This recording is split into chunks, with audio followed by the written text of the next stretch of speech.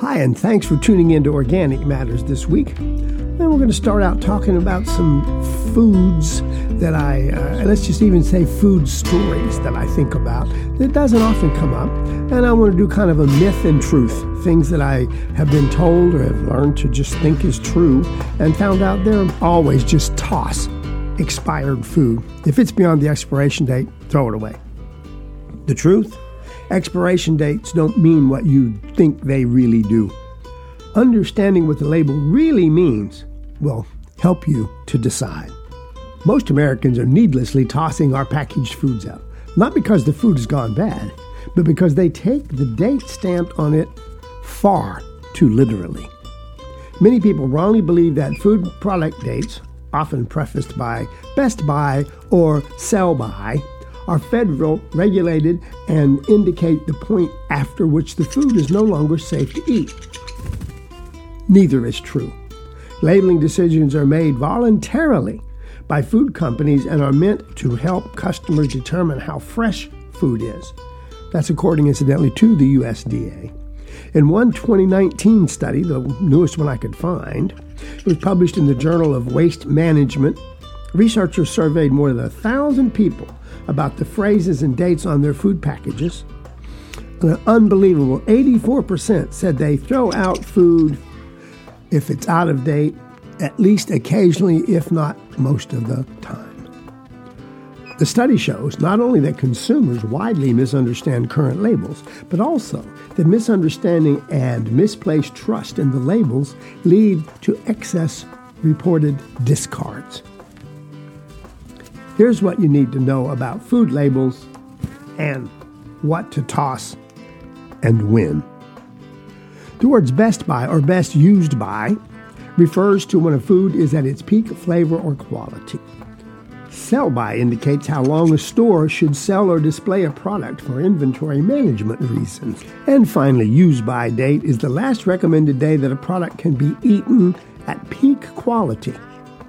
These are all dates of quality and freshness, not of safety. Listen to that. This is not a safety situation. Yet in the waste management study, over 42% of the people thought use by referred to safety, and 20% thought the same of the words sell by. In an attempt to clear up confusion, some industry groups, including the Grocery Management and Manufacturers Association and the Food Marketing Institute, are pushing to narrow the list of food date labels to only two options.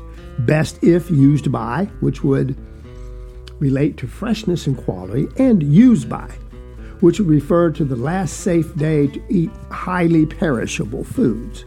While some food companies now voluntarily follow this two-date system, as far as the federal government's concerned, no date that's stamped on the package refers anything to the safety of that particular product.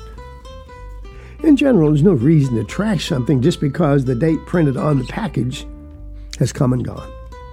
If the date passes during home storage, a product should still be safe and wholesome if handled properly until the time of spoilage is becoming pretty evident. Instead, use your senses. Spoilage bacteria will typically produce a noticeable change in the odor, flavor, or texture. If none of these have developed, it's probably safe to keep your food. You can help protect yourself from bacteria that cause foodborne illnesses like E. coli and Salmonella by cooking or reheating food to whatever the USDA recommended temperature is.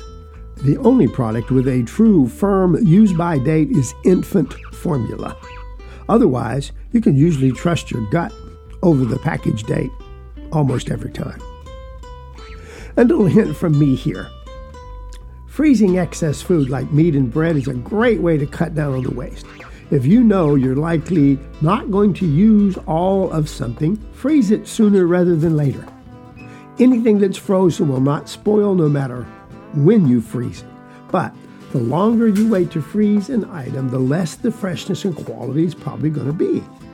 When you defrost it, frozen food should stay safe indefinitely, but its quality will certainly degrade over time in many cases. When it's time to defrost, the safest way to do it is by placing food in the refrigerator until it thaws, rather than leaving it out on the counter. There's also a cold water method that I use. It's safe. Some people say it lowers a bit the quality of some foods that you put under running water in a bag that doesn't let the water in it. It just speeds up the thawing. Others say you probably won't be able to tell the difference in the quality or the taste of that particular product. In theory, shelf-stable foods like pastas, snack foods, canned goods, baking products, jerky and that kind of stuff really do almost last indefinitely. But that doesn't mean they'll taste as they should forever. It means they will be safe pretty much indefinitely. However, for freshness and quality, it depends on what the product is. Unopened canned goods, for instance, may be unaffected for years as long as the packaging is intact, while dried foods like pasta may get stale or change flavor slightly if kept over long periods, but is still perfectly safe to eat. Another question that's come up to me several times is how long can you keep leftovers, things you've already worked on? You should be able to see, smell, or taste, folks, when cooked food has spoiled.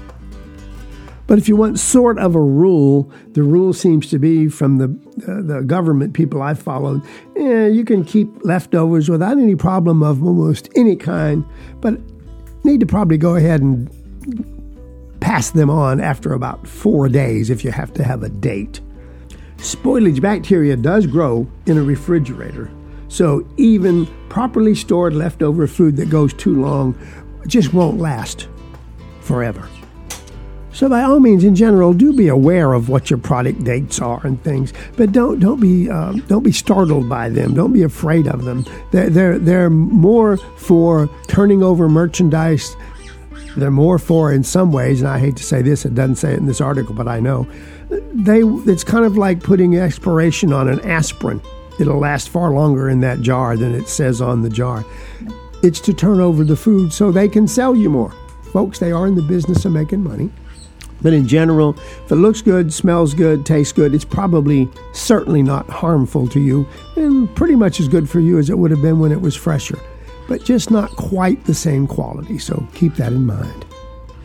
Now just a quickie, kind of off the subject, but it's not, but it fits my life, and I'll explain that.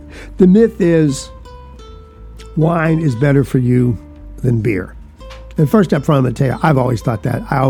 My choice for wine is red wine, which is supposedly better than whites. And supposedly it's got some health benefits, provided, of course, you don't abuse it. Unfortunately, in the study, I found the opposite may very well be true.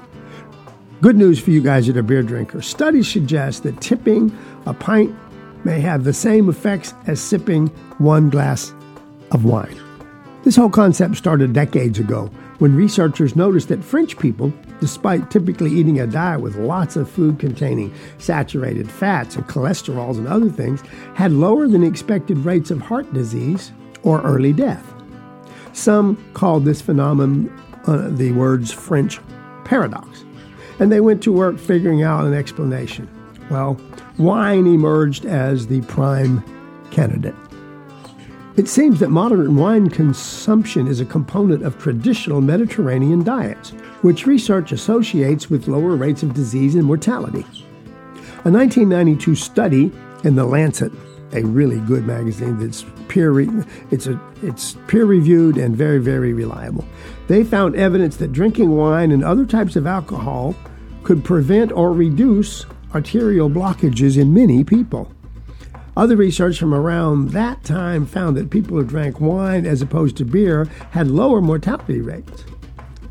Later work, though, zeroed in on a group of compounds found in grapes called polyphenols, resveratrol is the magic word in particular, as the likeliest source of wine's ostensible health benefits.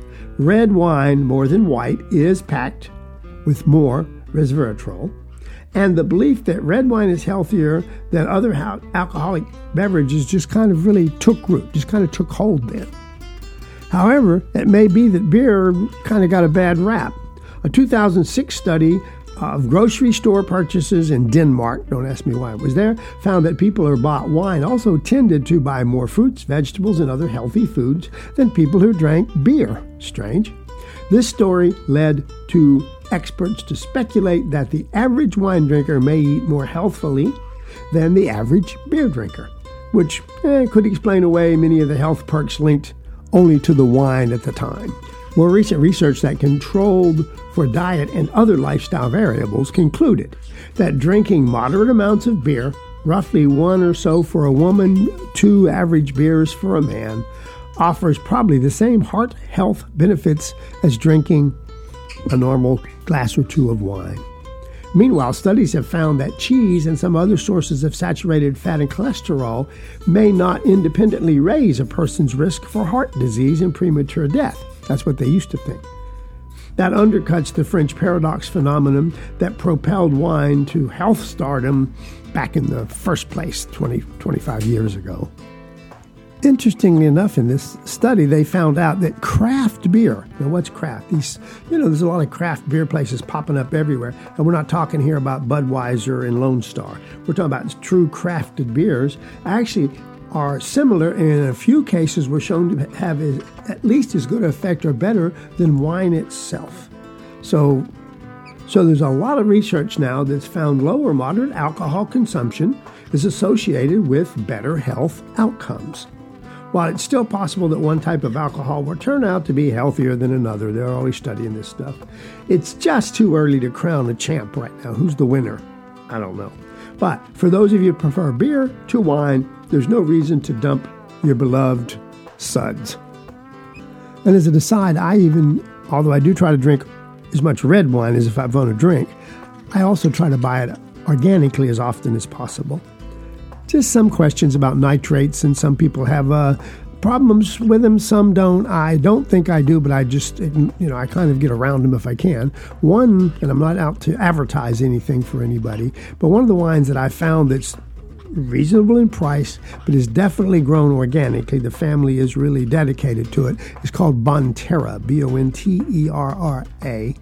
And it's a few more dollars a bottle, but it makes, I'm doing this 2 reasons. I enjoy drinking the wine, and I enjoy the concept of having it with my meals, number 1. And number 2, I am thinking that if you don't abuse it, it's probably healthy for you, at least to some degree. So anyway, that's my food section of Organic Matters for this week.